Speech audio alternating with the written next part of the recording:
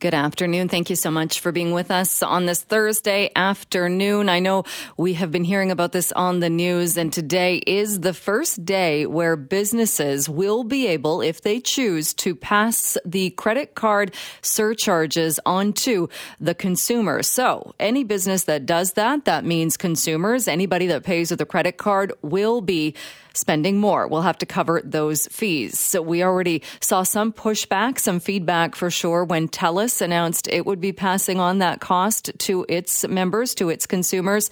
And this is all because of a class action lawsuit. It was a settlement over the credit card processing fees known as interchange fees. Those are the fees that are charged to retailers. So what does this look like, and what might it look like in the days and weeks to come? Well, joining us to talk more about a survey they did and what they are hearing from their members is Annie Dormuth, who is the provincial director for BC and Alberta with the Canadian Federation of Independent Business. Thank you so much for being with us. Always great to be on the show, Joe. Well, this is certainly one that consumers, anybody that shops with a credit card or anybody that owns a business is looking at. So can you talk a little bit from the business point of view? What are businesses, or how are businesses feeling about this fee, or being able to pass this fee on to customers and consumers?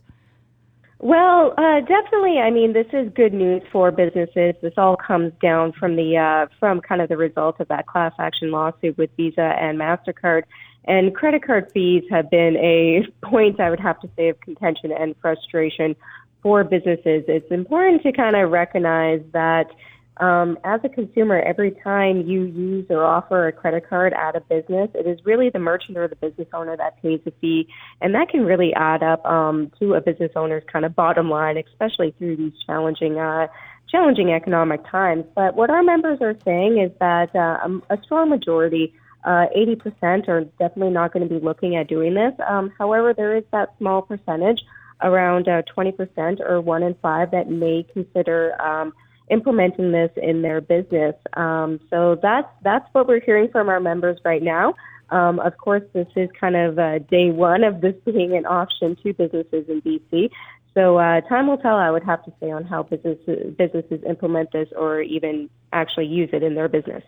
And when you talk about how these can be quite, they do take a lot or go into the profits of businesses. Can you talk a little bit more about how that works? Because I think we don't often think about it. It's just so convenient to use a credit card. Certainly through the pandemic, I think people who even maybe were reluctant to use credit cards for things that were using them, we didn't see a lot of cash happening. But can you talk a little bit about the rate at which we have interchange fees in BC, in Canada, and how that rate can be hurtful for businesses?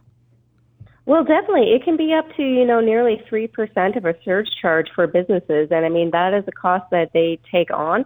It's usually not a cost that they really pass down to their customers or make it very, very clear. But yeah, it's anytime you use a credit card, and keep in mind, generally speaking, the more perks of that credit card, the more it costs for the merchant to accept, I would have to say, that credit card and have a higher surcharge rate. So again, this is going to be a new tool available to businesses. There are definitely some regulations and stipulations on it. For example, businesses, if they choose to use it or surcharge, they can only charge a 1.5% to 2.5% of every sale, as well as they have to make a clear communication to the consumer that there is a surcharge on purchases using certain credit cards. So when you go to the cash register or wherever you're purchasing something, there'll be a sign there. There'll be something there that will show that for sure, just so the customer knows this business is in fact putting that fee onto the consumer. That is correct. And that's very much in line with consumer protection laws really all across provinces. Quebec is currently the only province that does not allow surcharging, but definitely calling on that government to allow this option for consumers. And do you know then, would this be a fee, if a business does choose to pass on the fee to their customers, would this be a fee that would be at a brick and mortar store, at the cash register, as well as, say, an online purchase? Yeah, I mean, it could be available to online purchases. I'm hearing reports from my colleagues and other friends of mine that are already TELUS has communicated to its consumers or customer base that they are going to be surcharging. So, I mean, this is going to be something I would have to say consumers may see more and more, definitely perhaps from those bigger box retailers or larger companies like telecommunications and TELUS. Do you anticipate maybe seeing businesses going back to even suggesting or promoting the use of cash or even debit cards?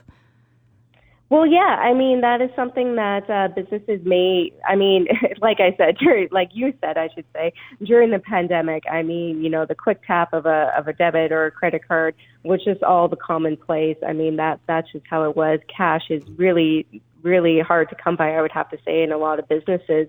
But also, you know, maybe mindful of the consumers if you're, you know, doing that maybe smaller purchase. If you have cash or use your debit card, that might be, you know, think about conscious consumerism as well and helping the business owner on that front. You mentioned TELUS, and I know when TELUS put out the word to consumers that when it became doable, which is today, that the fee could be passed on, they would be doing that. And I know they got a fair amount of negative feedback. Maybe that was just the loudest feedback. But do you think there's a difference as well in the consumer response when we're talking about a large business like TELUS as opposed to a smaller business where you know it's a small business owner that has been struggling through this pandemic and continues to struggle? Well, that definitely may be the case. Yeah, like I said, only around 20% of small businesses are really actually considering looking into it. That's not even saying that they are going to be doing it, but they are considering it. So yeah, definitely small businesses, they're having a really tough time right now. Only 60% of BC small businesses are back to normal sales. So there definitely could be perhaps more of an acceptance from our local retailers on a consumer kind of perspective to allow to accept these kind of surcharges. Do you think we're going to see a kind of peer pressure, though, if we have two businesses that are side by side or similar businesses and one is charging the fee and one's not? It seems like that people are going to go to the one that's not passing the fee on to consumers. Well, and I think that's exactly what our survey results do suggest. I mean, there's only a small percentage that are looking at it. And, you know, keep in mind the vast majority, 80%, are not. And I think that comes down to the fact that small businesses are British Columbians as well. They're Canadians. They're also going through these challenging, inflationary interest rate periods right now. And many are just, reluctant to pass on additional costs to consumers, keeping in mind what they are also going through right now. People really enjoy, in many cases, using credit cards for the perks, whether it's a points plan or a loyalty program. A lot of people have Aeroplan cards and gather those points to travel. Do you think this will help, though, show people that it's not? I think there may have been an assumption that it was the credit card companies that were eating those costs. Will this at least make it a bit more clear that it's not? It's the businesses? I think that's exactly what it's going to do. It's really going to bring that to light and kind of, I would have to say, make consumers more aware that there is a cost on businesses for taking credit cards, and that it is at times very an unfair practice and a point of contention for businesses. I mean, that is why we continue to call on the federal government to live up to its 2021 election promise of lowering credit card fees to basically kind of stop these additional costs for businesses. And that was going to be my next question, is if we look at some other countries around the world, they have much lower fees compared to the fees in Canada. Would that be a better way of dealing with this? I know this is coming out of the class action lawsuit, but would a better way of dealing with this just making the fees lower across the board? Well, that's exactly it. And, it was an election promise made in 2021 by the current government. So still awaiting for them to release kind of legislation and details on that. And now coming from this class action lawsuit, there may be even more pressure on the federal government to kind of, I would have to say, action that election promise and just lower credit card fees altogether across the country. All right. And Annie, so just for consumers, for people listening to this, do you think we will see, or you said from your survey then, not a huge percentage of businesses saying they're planning to charge these fees? I guess that could change if we see a few charging and that. But the big change then for consumers will be you will see these signs up if businesses are charging the fees or passing the fees on to you. That's exactly it. They will have to, make it known in their business that they are charging a surcharge fee for credit cards. So, I mean, it shouldn't come as like a complete shock to to consumers. And again, as this is just kind of day one of this, it may pop up here and there. And if you have any questions, of course, have those, I would have to say, respectful conversations with the retailer, maybe to just clear up any questions that the consumer may have about the extra charge. Right. Will it show on the receipt then, credit card fee, or do you know what that will look like? I have no idea. Yeah, I kind of think too early to tell. Maybe once the TELUS monthly bills come out, it would make it a little more clear. But I do anticipate that, similar how it, outlines a kind of a liquor tax, a PST, things like that there would be potentially an extra percentage tax kind of laid out on the and basically receipt or invoice. Annie Dorma, thank you so much for talking to us. Thank you so much for your time. Of course, always great to be on the show, Joe. And just a reminder, apologies again for everybody that didn't get through. There were a lot of people calling in as we were talking about credit card fees, and today being the first day that businesses will be able to pass those charges along if they want to, if they choose to. We chatted with the Canadian Federation of Independent Business, and they were saying the survey they did of their membership, not a huge number of businesses saying they were going to do this right out of the gate, but we could see that change. So I'm curious your thoughts on this. Would it make a difference to you if a business says, and they have to put it at the point of sale, should you pay with a credit card, you will have that fee passed on to you? Let me know on the buzz line, 604-331-BUZZ. That is 604-331-2899. Or you can email me, jill@cknw.com. We are now going to talk a little bit more about healthcare, specifically nursing in BC. What do we need? More nurses! When do we want it? Now! What do we need? More nurses! When do we want it? Now! That was from the rally held in downtown Vancouver yesterday. We touched on that during the show yesterday, but we wanted to talk a little bit more about this. So joining me to talk more about this right now is Michael Sandler. Michael Sandler is the CEO of the Nurses and Nurse Practitioners of British Columbia. Michael, thank you so much for coming back on the show. Thank you for having me again, Jill. It's always a pleasure to connect. Well, we heard from some nurses and certainly from some members of the BCNU with the expansion of kind of the roles of some healthcare providers, of pharmacists being able to fill prescriptions without a doctor's appointment, of some other healthcare providers getting those expanded roles. We heard from some nurses saying they kind of felt left out of the conversation. What are your thoughts on that? Well, I think I agree with those nurses. I think, the ministry has positioned a new Health Human Resources strategy, referred to as the HHR, and there are provisions within the new strategy to address the issues that nursing is facing. We just haven't had the opportunity to be read into those changes just yet. I believe the legislation is sitting in front of Treasury, waiting to be costed. So, I know that those changes are coming. We just don't know exactly what they're going to look like yet.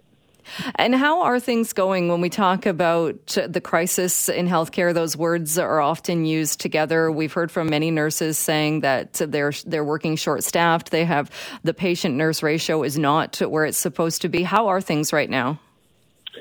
Well, I think we can unequivocally state that things are and slow brew. Sorry, Michael, your phone line is cutting out there. I don't know if it's where you are, if we have a bad connection. Can you hear me okay? I can hear you fine. Oh, is this in a better spot? Yes. Okay, sorry about that. Sorry, maybe. Yeah, so I was just saying, the crisis is probably as bad as it has ever been. This is not a new phenomenon. It's been brewing for about 2 decades, but COVID definitely made everything worse, and we're feeling it. Nurses are feeling it for sure. We also heard from the health minister. He was talking about more spaces, more education spaces for nurses. But the head of the BCNU yesterday said that's all fine, but those spaces that were kind of re-announced had already been announced several months ago. Is that something, or is that, obviously it's not going to solve anything within the next, in the short term, but what are your thoughts on the fact that there will eventually be more spaces, more education spaces?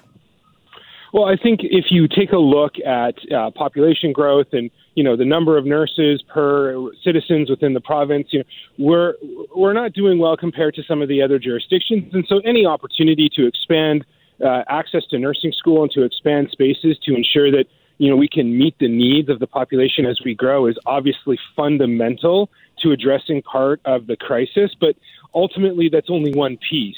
Other solutions include coming to the table to have formal conversations about retention and to recruit back into the profession nurses that have stepped aside or nurses that are waiting on the sidelines to see how things shake out.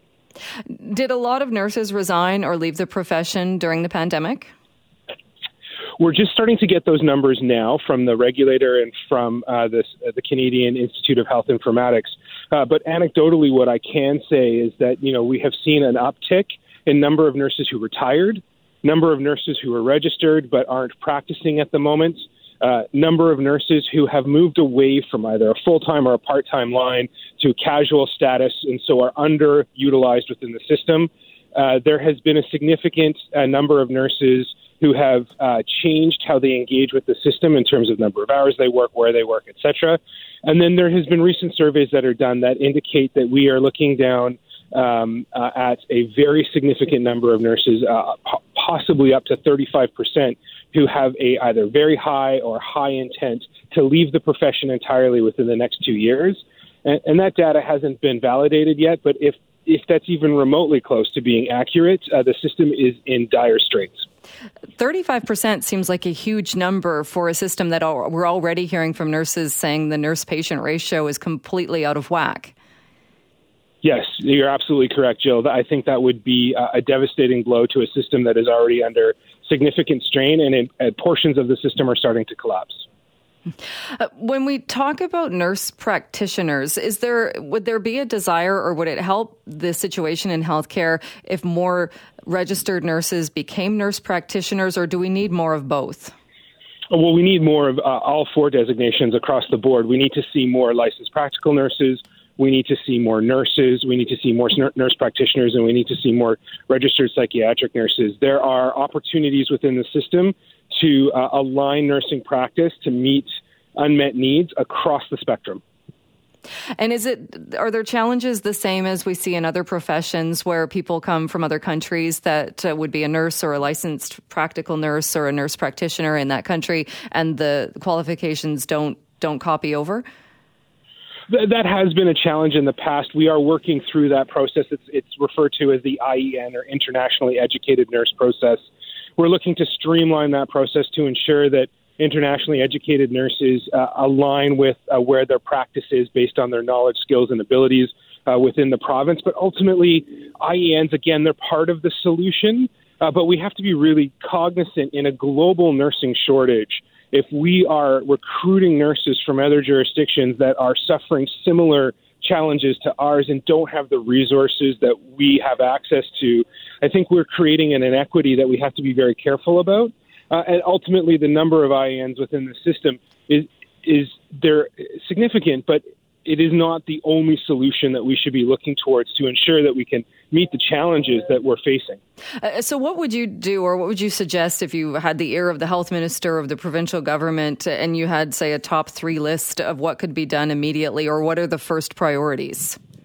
Well, I think the first are optimizing scope across all 4 of the designations. And that's really just doing more with less, right? And so, taking the opportunity to ensure that we are ensuring that nurses are in practice doing the most that they can do for the patient at the time. I think the second priority is ensuring that senior leadership is embedded within the current healthcare structures, senior nursing leadership. So a provincial nursing chief nursing officer, a provincial VP of quality nursing practice. I think we need very senior nurses within the system to ensure that nursing is being optimized, and we are aligning the resource that is nursing with the solutions that we need to find to make sure the system works. And I think the last one is that we have to recognize the contribution that nurses make to the system, and we have to value that appropriately. All right. Michael, thank you again so much. It's always great to have you on the program. So thank you so much for taking the time with us today. Thanks, Jill. Anytime. Take care. Thanks so much for being with us. Well, earlier today, we found out what the BC government is doing to further support businesses in the food services industry, restaurants, more supports for that industry. And joining us to talk about what was announced is Ian Tostenson, President and CEO at the BC Restaurant and Food Services Association. Good afternoon. Hi, Jill. How you doing? Very well. How about you? Good. Hot off the presses in Victoria, and the minister made his announcement, and it looks really good. It's as your listeners probably know, that there was a cap put in place on third-party delivery companies, so like Uber and Skip the Dishes and DoorDash, that they could not charge any more than 20%. And that cap ends in December, on December 31st, and so the government had to deal with this. So they just left it wide open and let the sort of companies do what they want, or try to guide it a bit. So what they announced today, which was good news for everybody, was that there's always going to be a 20% option in law for restaurants to access order and delivery services through third-party apps. So they have to, by law, make that option available. And for a lot of restaurants, that's kind of all they really need, is that basic option of 20%. It also allows the delivery companies now to be able to charge 2 or 3% more for maybe some additional marketing services, or a couple of points more if you want more visibility on their website. So it allows them some pricing opportunities to drive innovation. At the same time, it protects the industry. So today we've got cost certainty at a price point of 20%, which is pretty reasonable. And was the 20%, was that something that was agreed upon with restaurants and with the third-party deliveries, or how was that number kind of agreed to? Jill, this was an interesting process, because when we brought it in, first of all, it was like 20% was punitive. We couldn't get the delivery companies. I mean, everybody's all over the map for the pandemic. This one, we spent time with industry, with the delivery companies, and with government, and there's several meetings over the last 5 or 6 months to try to get this right. And I think we did. I think we did get it right. I mean, what could have happened is that the government just could say, we're not going to worry about this, let the free market decide, and we could have seen an elevation in costs where we couldn't have any control over them. So by law, like I said, they have to provide it with that 20% minimum option. And interesting when you say that, because I've heard that argument as well, that we don't really want government meddling in these types of policies when we can kind of leave it to the free market. But would that not have worked, in the sense if the fees got too high, people would just stop using them? Yeah, the problem is you've got a consumer that's really thirsty for delivery, probably double the amount of sales in delivery now than it was before the pandemic. So say it was, if it's 15%, it's probably 30, maybe 35%. People still are really ordering at home. The problem is that the industry is unique, that the three companies that are providing the service, basically it's an oligopoly. And there's so much technology and investment required to get into that space, so you really can't bring in other competitors. There is a competitor in Victoria that we tried to help, a local company, and they had good rates and good service, and they eventually just end up going bankrupt about a month ago, leaving quite a few number of businesses owing a lot of money to them for payments they never received from the third-party delivery company. So these companies are big. They're very sophisticated. The whole issue in taking orders and delivering them in on time and going to apps and seeing where your food is a big time game. So that's why we've got to put, I think, a few parameters in place in a free enterprise system, just to make sure the oligopolistic behavior doesn't turn into sort of abuse of power, if you will. So, but they're good. They're good at that. I mean, the companies were fine. I think they should be quite happy with this outcome as well. And for restaurants, can you talk a little bit more as well? I know we've touched on this in the past, but how much of a hit is that when restaurants, we know, don't have huge profit margins? And I guess it's different, the type of restaurant you are, but restaurants that would really be using these services or having people order for delivery, how much of a hit are they taking by having to pay these fees? Well, so 20%. So if you order $100, it's $20 to the delivery company for order, delivery, and presence on the website. So it depends how you look at it. Some people look at it as a marketing charge because they're getting visibility, and some people see it as a real charge. So restaurants can do a number of things. They try to, maybe make sure the offerings for delivery are offerings that have better margins. Some restaurants actually will price up maybe 10%, 12% to help offset the cost, which is fair, and still be mindful of how it comes across to consumers. So there's a number of ways that we can make this work for us and for our guests. Ultimately, that seems to be working quite well. It's got to be tough, though, when you look at all of the different fees, and especially if you're looking in a city like Vancouver or in Surrey as well that has the fees. I mean, in Vancouver, not only are you paying the delivery fee, you're also paying the bag fee, you're paying the cup fee. If there's cups involved, you want to probably leave a tip as well. Now there are credit card fees that restaurants could pass on if they choose to. I mean, it adds a lot, doesn't it, to the price of things? It does, and it's annoying, and because all this stuff has to be programmed and understood and trained to. So, maybe what's going to happen. I'm going to move into their room here just a second. Maybe what we're going to do is with the municipal elections, we'll see a different point of view in terms of how municipalities approach their whole costing structure around this kind of stuff, because it is much like, as you say, fees for packaging and fees for parking and property tax and the number of things that go on. So we're going to keep working on this. Government has shown, a tendency to want to help us, and understanding that the industry is not out of the pandemic. We've got a lot of challenges, and it's not woe is weak, as everybody does, but we've got a couple 100,000 people that we're responsible for here. So, yeah. So we got to work on that. We got to make the system simpler and more cost effective. And did it bring into the conversation or into account the drivers themselves, or the people who are working for these delivery companies, as far as their compensation and what they get paid and what they take away? Yeah, there is a point of view in this, and I haven't quite read it, but basically it's the protection of the driver. The drivers don't get penalized on any sort of pricing schemes that develop between a restaurant and and third-party delivery.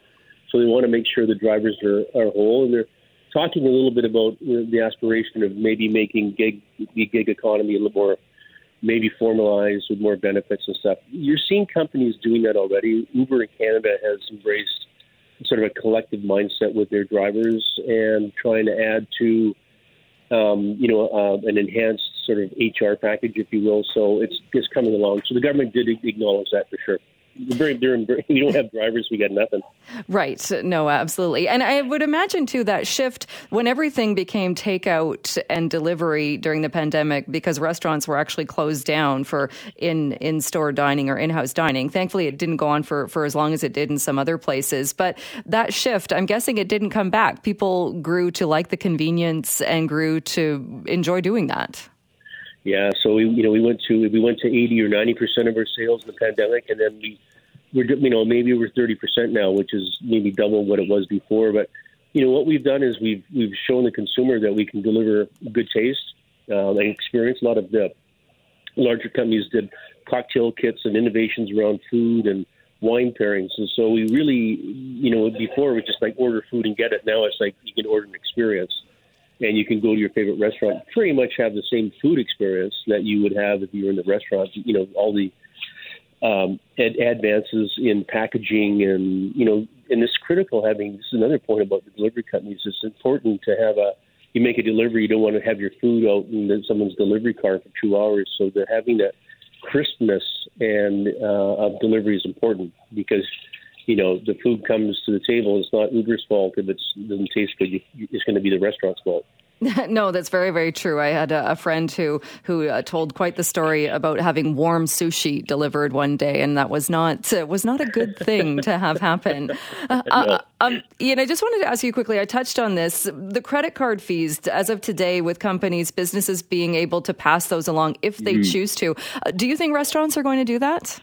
I don't know. I've been thinking about that. I haven't talked to anybody. So the issue is, for your listeners, is that we pay anywhere from 1.5 to 2.5 points every time there's a credit card transaction. So we get charged back the restaurant. So it's a real cost, and it can add up to, with credit cards, it could add up to, $50,000, $60,000, $70,000, $80,000 a year for a business, sometimes more. So the opportunity is to pass that on. I don't know. A lot of this stuff is baked into the pricing. You just sort of look at your own model and say, okay, we're going to have to, account for credit card charges here. I know in San Francisco they started adding surcharges on, and people didn't like it. It's either like, just give me the price, let me just tip on the bill. But people still get irritated by the separation of the GST and the HST and liquor tax. I don't think that it's going to become widespread. Some people might. I think it's just going to get baked into our everyday prices. Right, and then you run the issue, and I'm assuming not a lot of people are paying with cash these days, but then you have people paying with cash saying, well, hold on a second, that's not fair. If I wasn't going to be paying this fee anyway. Exactly. That's going to happen, Jill, for sure. Yeah. All right. Well, some good news then for restaurants that deal with the delivery companies. I guess there was nothing in there. Can we do anything to stop the delivery drivers from riding on the sidewalks with their electric scooters? Yeah, I know. And then the robotics and everything else is coming too. So there's really a lot of changes for sure. All right, Ian, thank you so much. Always great to have you on the show. Okay, Joe. Thanks so much.